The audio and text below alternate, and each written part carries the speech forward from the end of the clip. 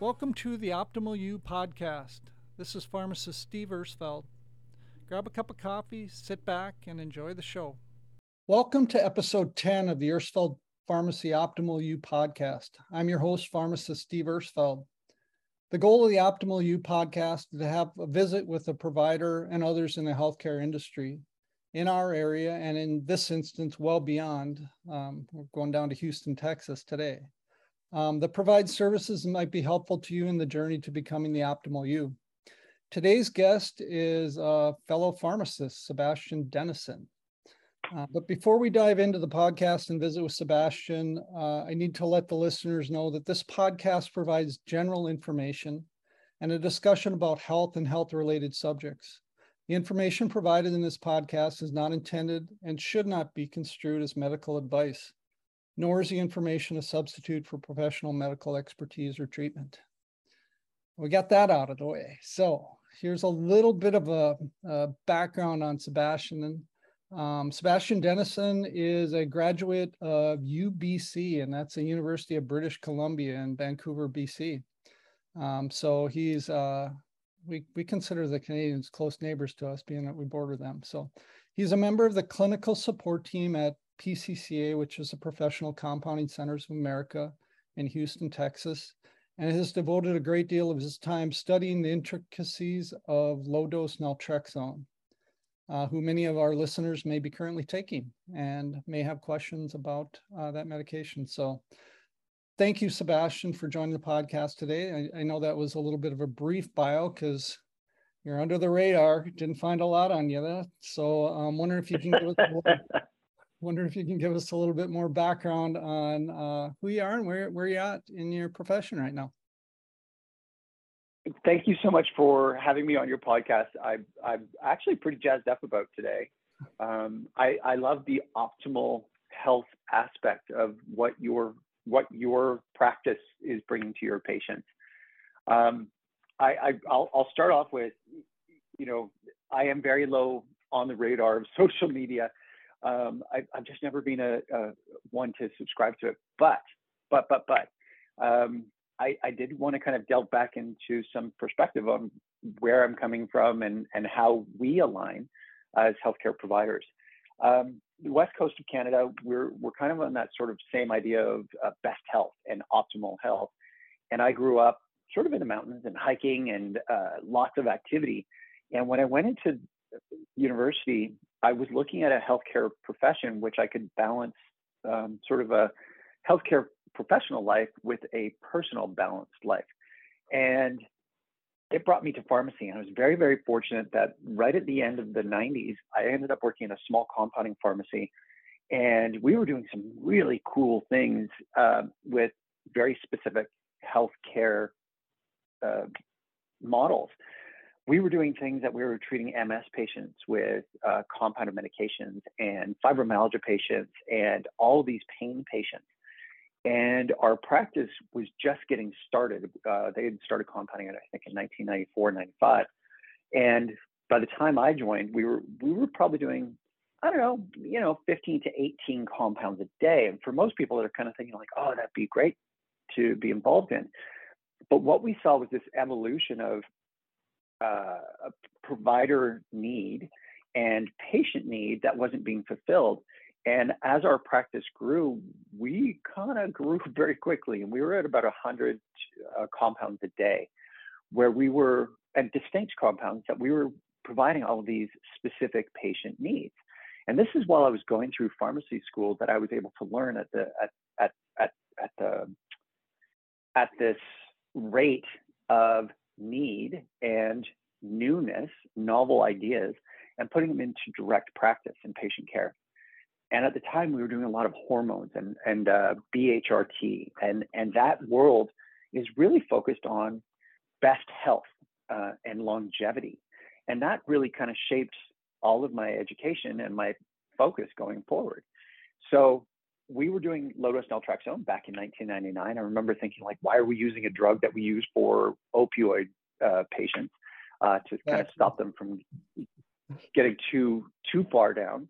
and what we were using it for. And it was really exciting then. And it's always been kind of back there. As I came through pharmacy, and then once I joined PCCA, which is Professional Compounding Centers of America, I got further and further into this optimal health and best health and functional medicine. And naltrexone came back in right in about 2014, when we really saw this sort of change in our understanding of how we can actually use it.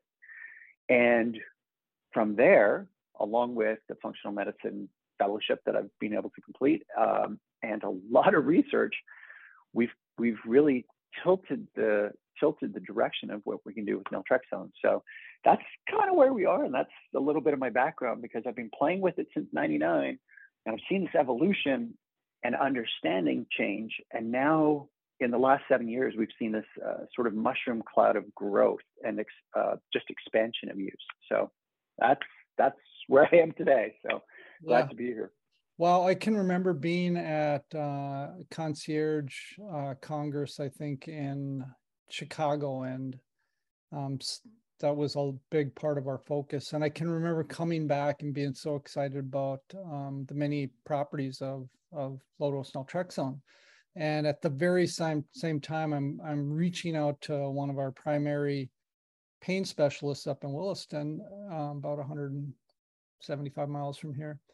And she had just gotten back from a conference of her own and was like, I want to know about naltrexone. I'm like, I got information about naltrexone, and we were just like jabbering back and forth. And it's like, and that's kind of where it kind of mushroomed for us. I too was like you, though, back in the mid, say 2004, 2005, we were compounding it for the same thing, MS, and I really didn't know a whole lot about it, and there wasn't a lot of information out there. So, yeah, thank you for bringing your expertise to pharmacies and to our podcast this morning. We appreciate that. So we look at naltrexone itself. What kind of intrigues you or fascinates you about it, just in general? So I mean, we have, our listeners are going to be pretty astute, but we can get really deep into the weeds on mechanisms. But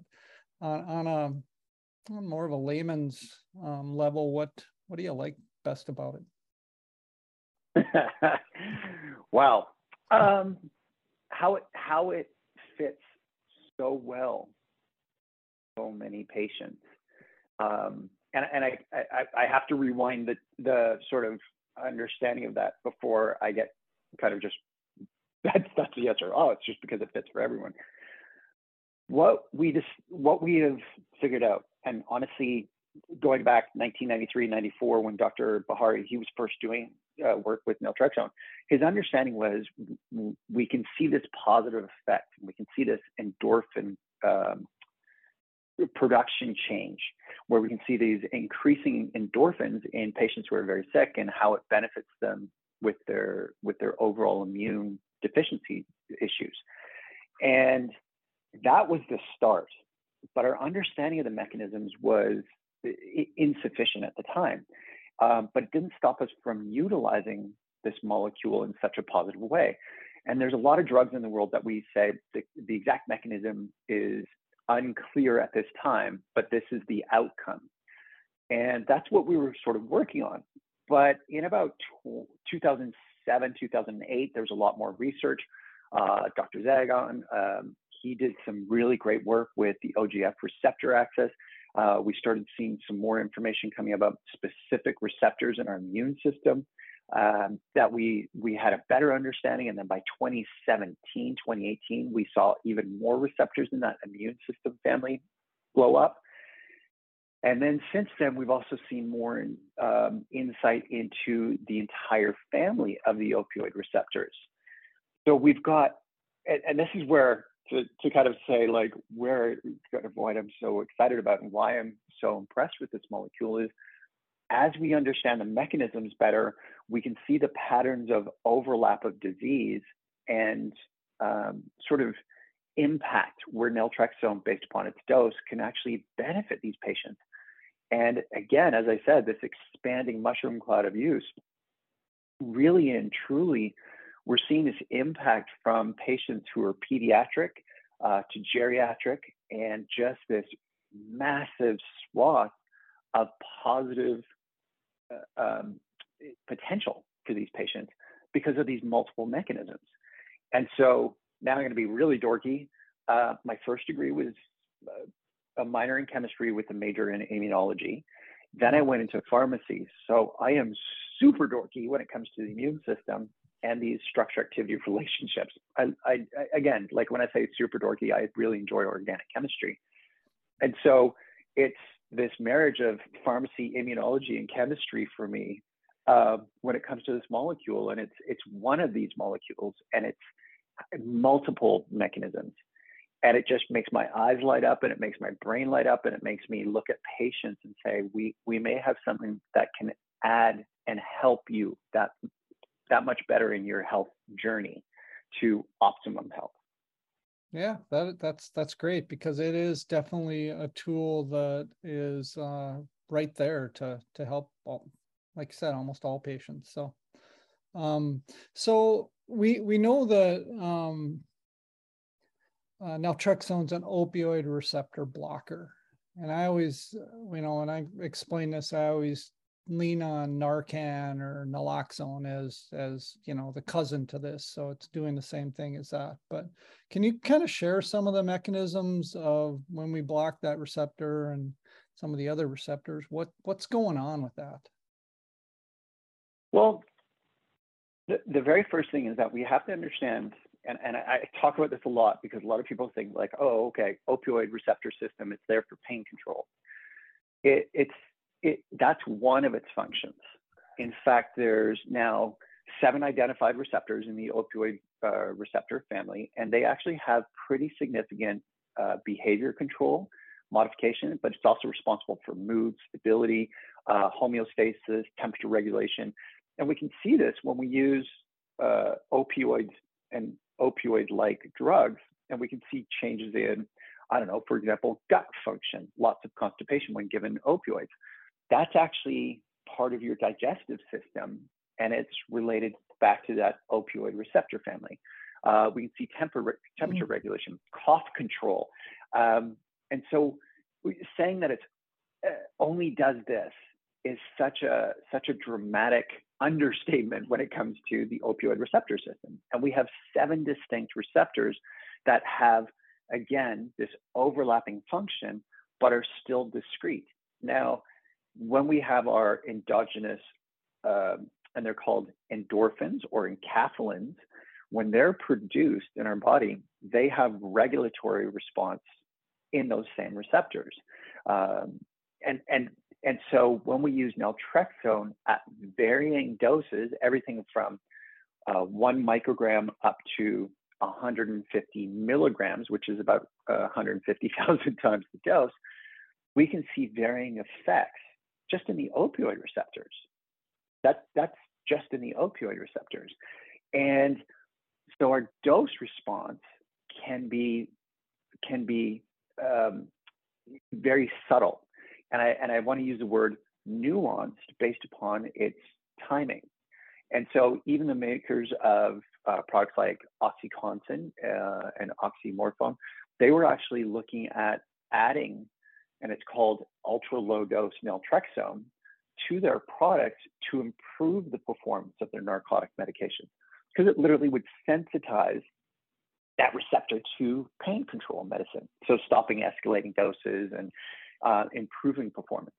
And then we get into this very low dose, and then normal dose. And we can see changes in GI function. We can see changes in mood. This is all and behavior patterns. And then we can use it for things like depression and PTSD and anxiety, all the way up to alcohol use avoidance. And this is just in the opioid receptors. And we're learning more. Seven different receptors that we're affecting just on the opioids. Just on the opioid receptor family. And that's just one group. Then we have the opioid growth factor receptor axis, which again, Dr. Zagon has done incredible work, and his team. They looked at the regulation of growth of other tissue and how you can actually cause hyperproliferation as well as this sort of blocking effect. So you can actually stop hyperproliferation, you can induce growth, or you can put the brakes on the inhibition and cause this sort of unhinged overgrowth. And that's just in that receptor. And so when we use naltrexone, we can appropriately time the dose and use appropriate dosing. And in fact, we can use it in things like wound care and induce a positive growth that is normalized. So we prevent a hyperproliferation of scar tissue. But then we're starting to look at the application. And this is not, again, this is not meant to be like, hey, go and get this right away. Working with your provider, looking at whether or not it's right for patients who are stricken with cancer. We're using it. We're starting to see some research that's being pulled out, animal models and some small human case studies where they're saying we're stopping metastatic effect. And again, I'm not making a claim. This is what's in the research Right. based upon that OGF receptor access. So now we're at 8. All right, that's just that family. And Steve, I'm just gonna keep going because like the true excitement for me is in this immune modulatory response, and they're called toll-like receptors. Back when I was in school, we were just starting to figure them out. We've done a ton of research. There's 10 in humans right now. There's out to 12 in mice because just the speed to which they turn over. But there's 4 distinct toll-like receptors, toll-like 4, 7, 8, and 9, and they're now saying there might be an effect in some others that have overlapping immune mediating response. And these toll-like receptors kick off your inflammatory response and have directed so you get an adaptive response. Well, naltrexone, based upon appropriate dosing and timing, can also have this sort of balancing effect, so you don't get too much inflammation, but you also get a normalized adaptive response. And so helping patients get away from inflammatory disorders. And this is where it blows up in my mind, because you've got all these chronic diseases and this sort of aging process that's all relying on these inflammatory disorders. And I'm to tie it back to things like BHRT, we know as patients go through andropause and menopause, you will see a change in their immune system that sets to a higher inflammatory set point. And so now we're starting to look at naltrexone as, is it an anti-aging molecule too? Like, it's just like, oh man, where do the applications stop at this point? And honestly, I don't see an end to it. Yep. Yeah. I think we're learning more and we're finding more. When you just think of kind of inflammation being kind of the mother of all disease, and if we can stop that or lessen that or do anything to inhibit that, wow, what a huge benefit that is. It's not just stop it or inhibit it. Those are like corticosteroids and NSAIDs and these DMARD drugs, which are extremely safe when used in low doses. But what I find really unique about naltrexone is it mediates the response. It doesn't turn it off. It makes it optimal. And I'm gonna lean into your podcast and what we're doing with optimal health is we're literally setting the immune system to like, hey, you're 21 and you're now gonna do better. You're gonna have a better adaptive response. You're not gonna be too inflamed. You're gonna have a better healing response. This is what we're seeing not only in the literature, but in this explosion of patients, because the clinical information that's coming back is just incredible. It's just incredible, the efficacy and the, again, immunomodulation as opposed to immunosuppression or turning the taps off. We're just turning it to optimal. So this sounds like the optimal drug for the optimal you. So I actually did a great talk on this just a couple of weeks ago, and we were talking about menopause and andropause and this anti-aging sort of perspective. And there was a paper from 2007, it's republished in 2014, and I think it's getting more traction again, where there's a group of naturopaths and DOs that they said, look, we don't know the exact mechanism, but we see this regulatory control of the immune system, which again, back to your comment, being the mediator of all chronic diseases, and there's a ton of literature on that, autoimmune disorders, inflammatory disorders, chronic disease states, micro tumor environment, and that process. And they're saying, like, look, if we use naltrexone, we might be able to stave off some of these sort of early progression. And if we can stop that, then we're going to keep people healthy for longer. And that's the goal, is be as healthy as long as you can, because when things come knocking, you want to be in your best or optimal health for as long as possible. And so that paper was saying, look, maybe we should be on low dose naltrexone as a prophylactic sort of thought. And again, the research and the information, what we're seeing clinically, anecdotally, is best health. That's help. That's exciting. I always preach those, vitality, being as vital for as long as you can. And how do you extend that out for, years hopefully into your 80s or 90s? For me personally, as an older guy, I'm in my upper 50s. My goal in health is just to try and keep inflammation in check. So what do you do, or is this part of the protocol that you recommend for people with inflammation? What are your kind of things that you're targeting? Well, I'm going to start with, and this goes back to both my pharmacy education as well as the fellowship, as well as what I've seen clinically. You cannot out-train a bad sleep pattern. You can't out-train a bad diet, and you can over-exercise and put yourself in a negative spot. So it's a balancing act of making sure that, number one, sleep is optimized. Number two, appropriate dietary intake of nutrients, micronutrients, and a balanced, healthy diet. As much as I love Oreo cookies, you can't make that a meal, sort of idea. Right. And then appropriate amount. We all love Oreos, but they are a sandwich, aren't they? They are a sandwich, really, aren't they? Still a treat, not a meal. Got it. But then the other part is appropriate amounts of exercise to maintain a healthy weight, based upon what your needs are. If you're getting into lots of exercise, and I know in North Dakota, people are like mountain biking, skiing, and cross-country skiing, and doing all sorts of crazy things. That was North Van. And same idea, not being sedentary. But then finally, the next part is looking at best health does come to keeping that inflammation under control. So if you don't have chronic diseases, you have to optimize your intake. And now I'm going to get into it. We have dose protocols for people who are having a specific disease. We have dose protocols for people who are trying to stave it off. And so we see a slightly lower dose because the need is different. Mm-hmm. And now we're starting to get into the weeds of absorption, genetics, toll-like receptor genetics, optimizing dose in that way. And so again, it's becoming part of it now that my recommendation, and I do talk to a lot of people. I'm taking naltrexone personally, especially since I'm in that point where the chronic disease markers should start creeping up.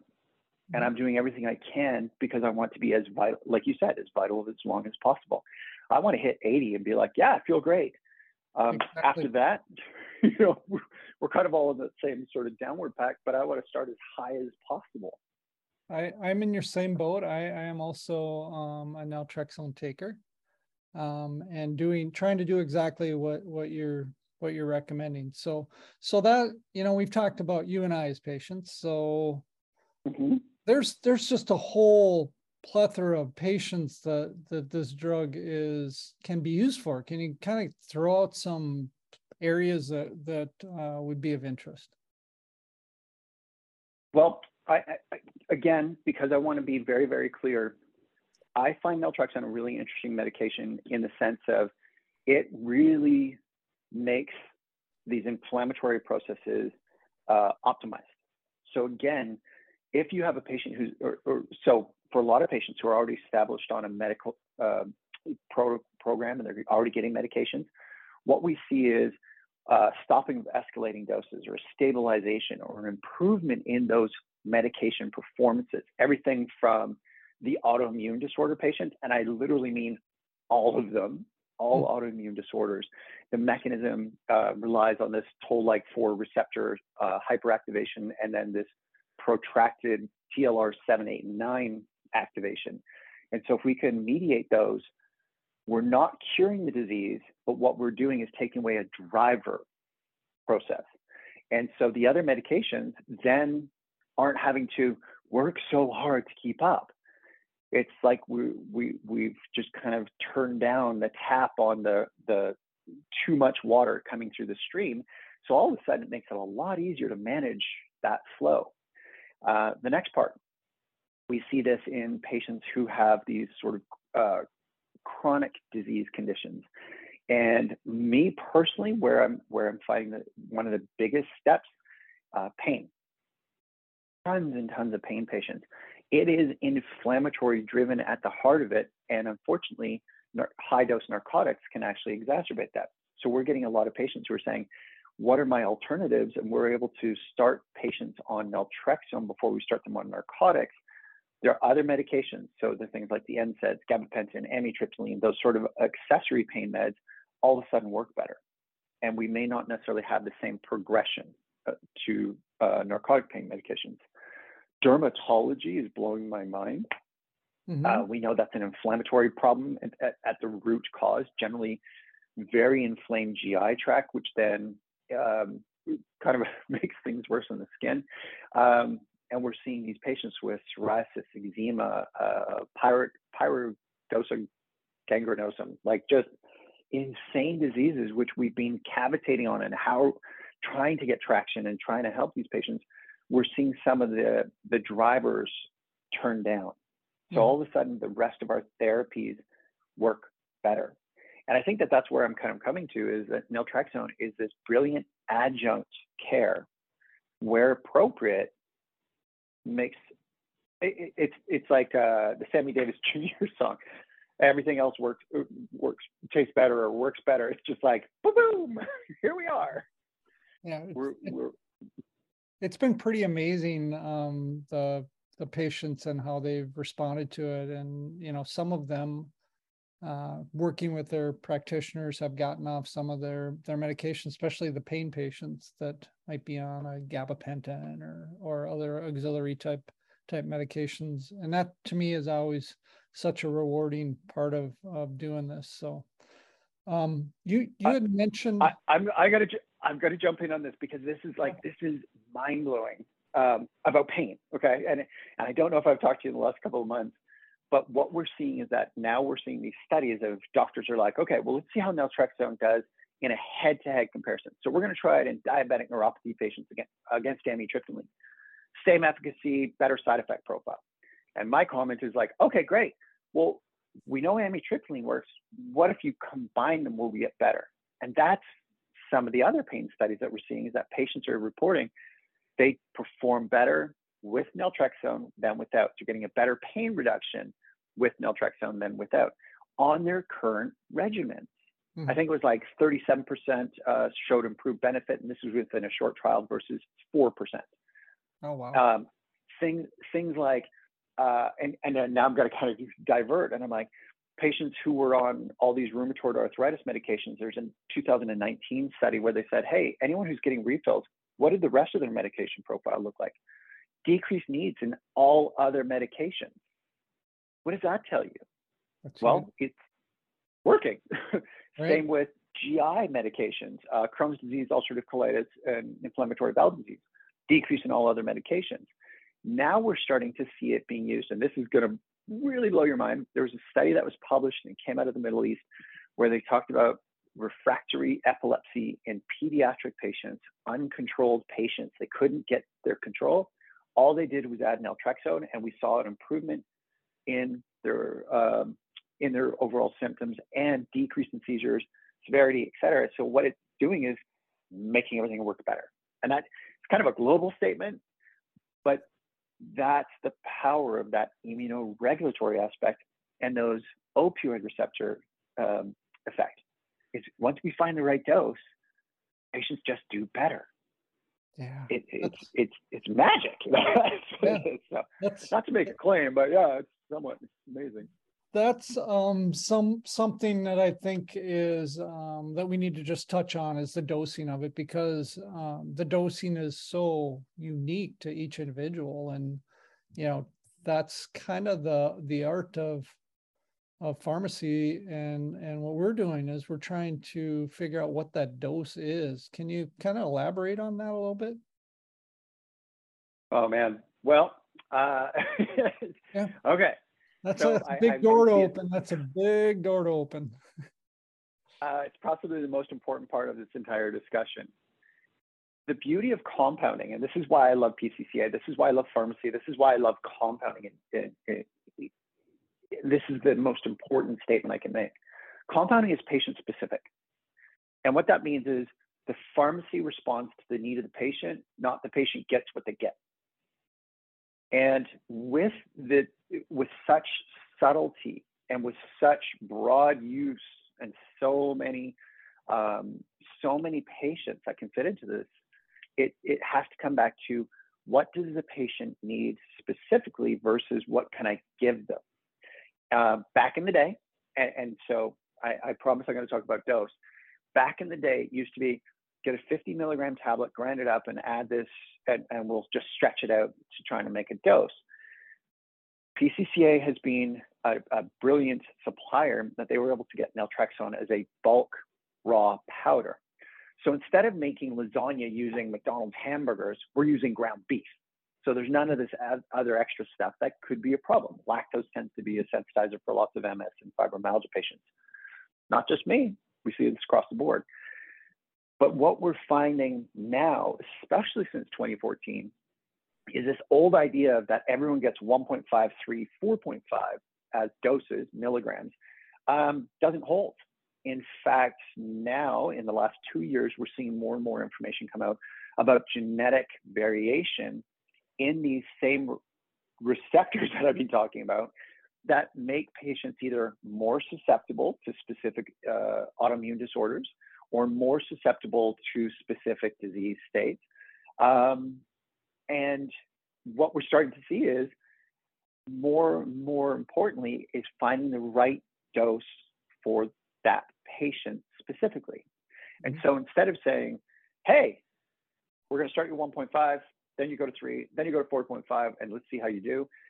We do these smaller step dose titrations, and where we see a negative impact, an exacerbation of their disease.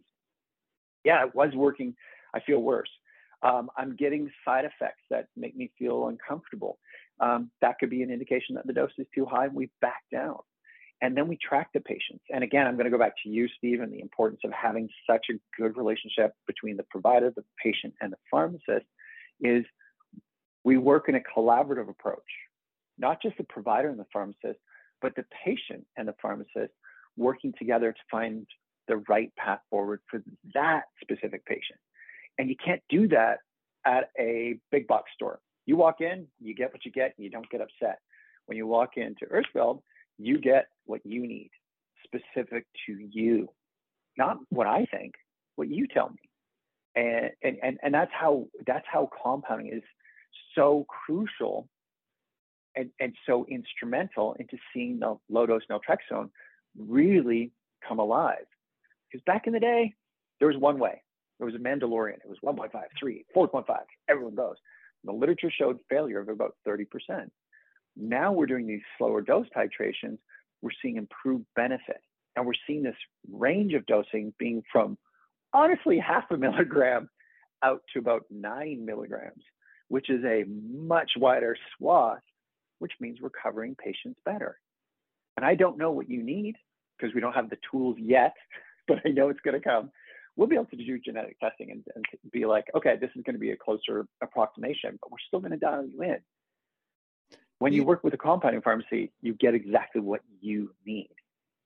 Thank you. Yeah, thank you. I appreciate that. You mentioned two things in that statement there. First was collaborative practice. And we do in our state, we're lucky to have what are called collaborative practice agreements, where we make an agreement with our either nurse practitioner or MD where they pretty much turn over the dosing of naltrexone to us for, in most instances, a 6-month time period, where we pretty much have free reign of dosing, and we get to work with the patient, and then we just keep the provider in the loop on that. So that's been a huge benefit for practitioners that don't want to have to mess around with that and just want us to do our thing there. So that's been a blessing. The second thing, you're just talking about, dosing 0.5 to 9 milligram. So there's 3 things I tell the patient when they start it. First thing is we're titrating. So if nothing happens, don't be upset. And then the second thing would be, if we hit a home run on the first dose, we're pretty excited. It doesn't happen very often, but every once in a while we do get that. And then the third thing would be is if they end up with some side effects. And, most of the side effects, dreaming, sleep related, some headaches, some GI things, maybe some flu-like symptoms, but those are what we've historically seen. If you're getting those are just telling us that we've kind of overshot that dose. And for some of our patients, we've really gotten into like 0.1 milligram per mil and have them, do a drop at a time. And I had one specific patient that had some post-COVID brain fog, and then she had complex regional pain syndrome, pain issues. She was taking a drop and just brushing, not even a full drop on the back of her hand, because the full drop was too much for her. She'd just brush a little bit on the back of her hand and lick it off. And that was her dose.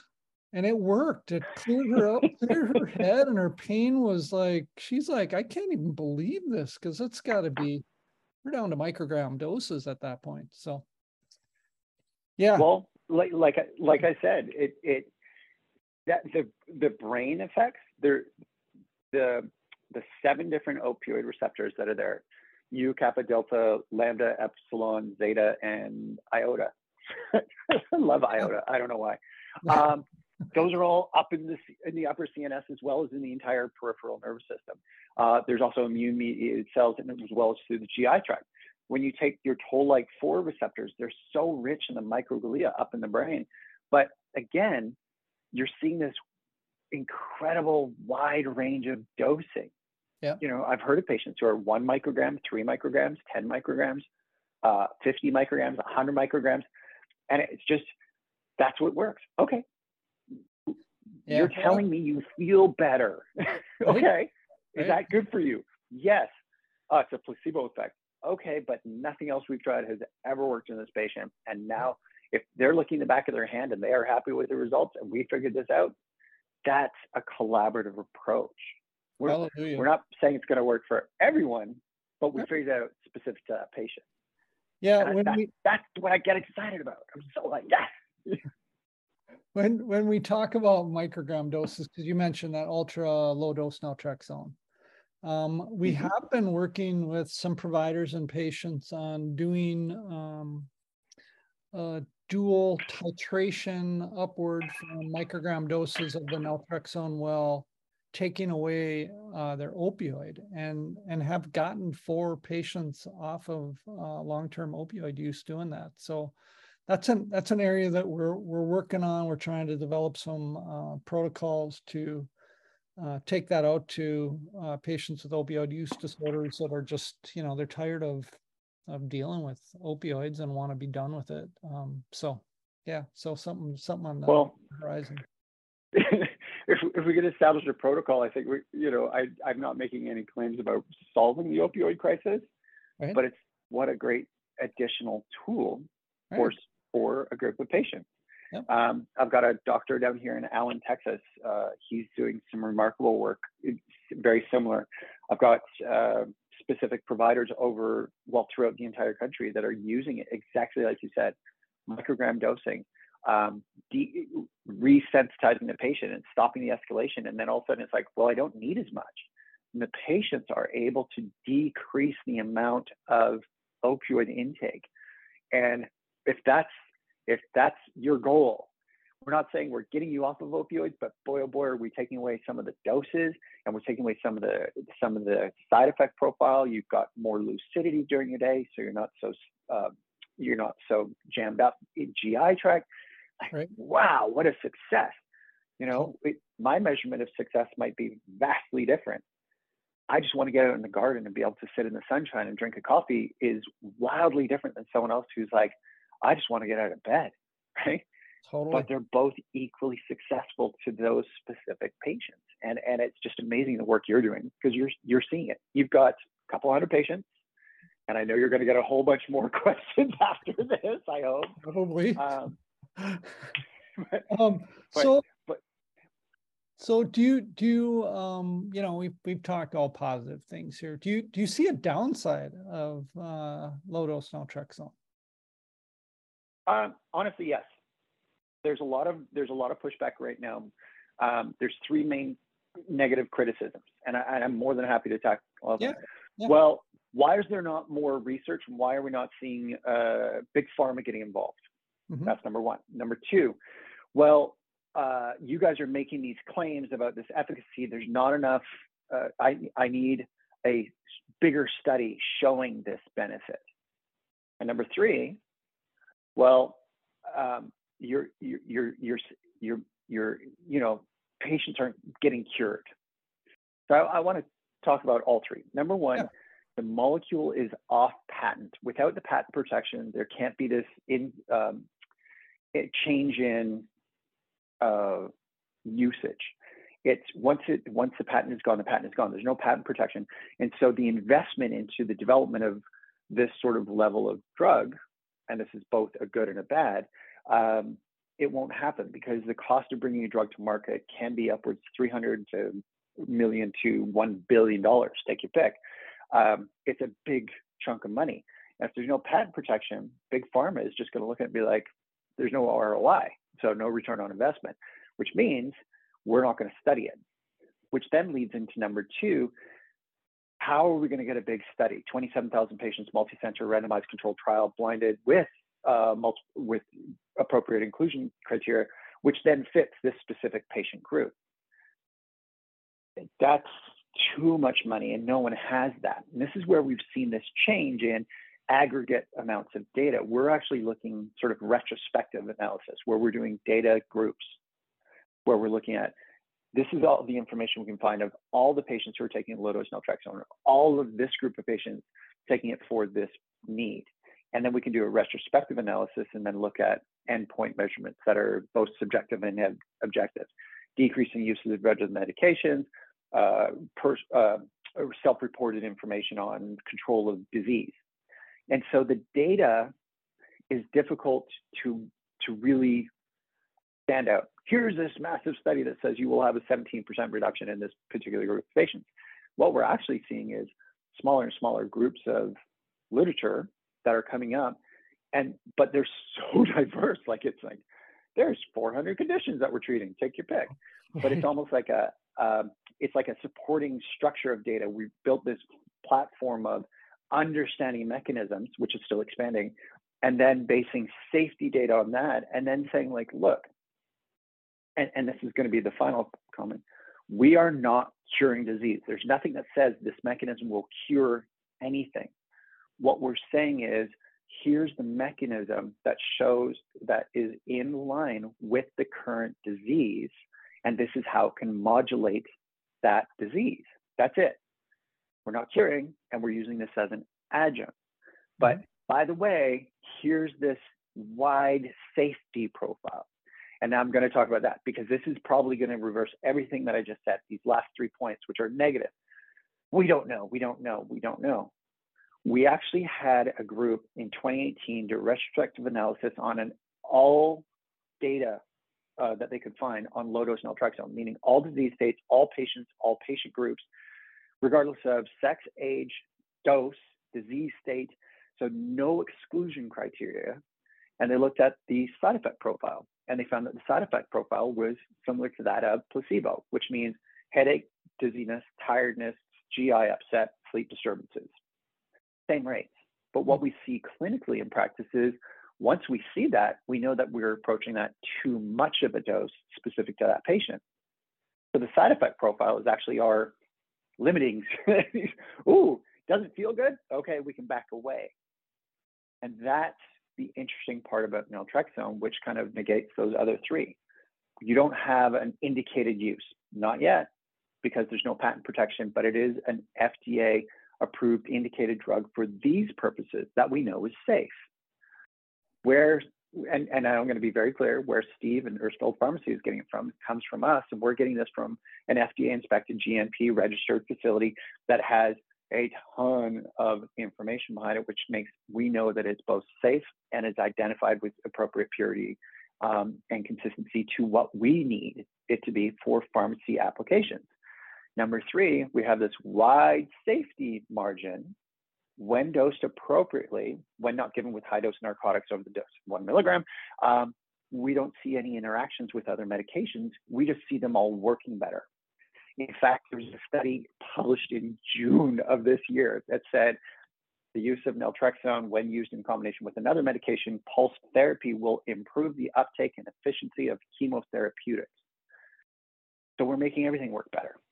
From pain management medications to seizure medications to rheumatoid arthritis medications to Crohn's disease, autoimmune disorders to cancer therapy. Pretty much that's the part that I'm excited about. It's got this beautiful safety profile, and it makes patients feel better. It makes their other medications work better.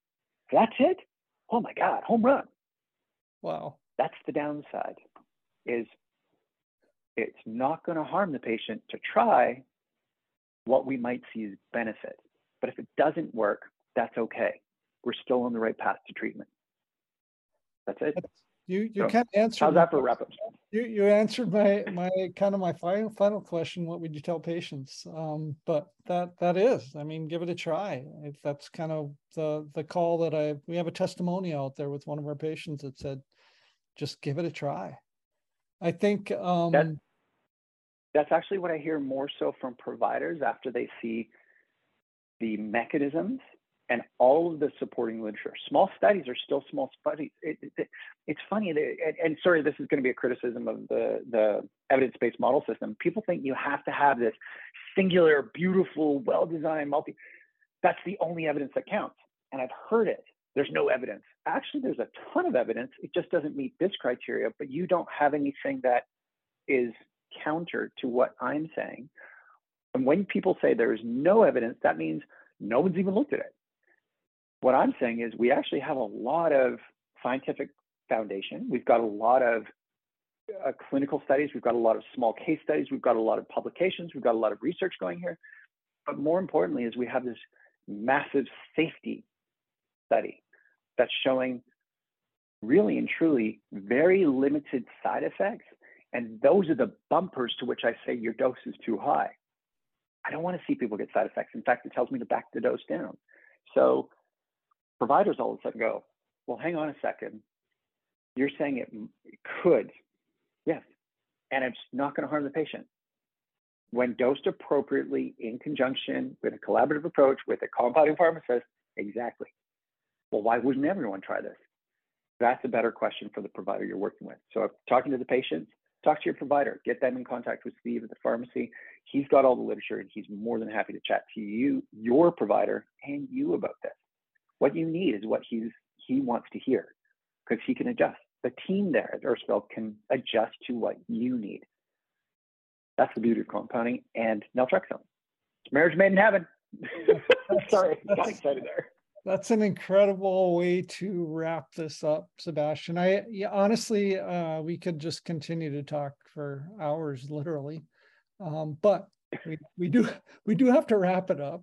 And I really want to thank you for bringing just your excitement and energy about this topic to our listeners, because like I said, a lot of them are probably taking this already, but there are going to probably be others with questions about it. So for our listeners out there, I always like to give you a little reward for listening this far into the podcast. This one we ran a little extra long, but I think the information was so important for you all to hear. But Your reward is to get 25% off of a supplement of your choice using the code Sebastian Denison podcast.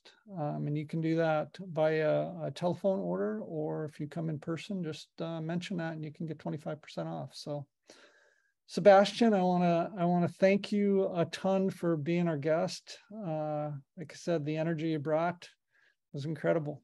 Thank you so much. And we appreciate you and PCCA and all that you do for us. So that is incredibly kind of you. Thank you. Now, just one last thing. Okay. Remember, Steve has all the information to help you and your provider in a collaborative practice. And please, I beseech you to reach out if you've got any questions. The team there is incredible. So I feel very fortunate to be a guest, but also to be a partner with you. Thank you. Thanks, Sebastian. And you know what we leave you with every time, listeners, as always, be vigilant about your health.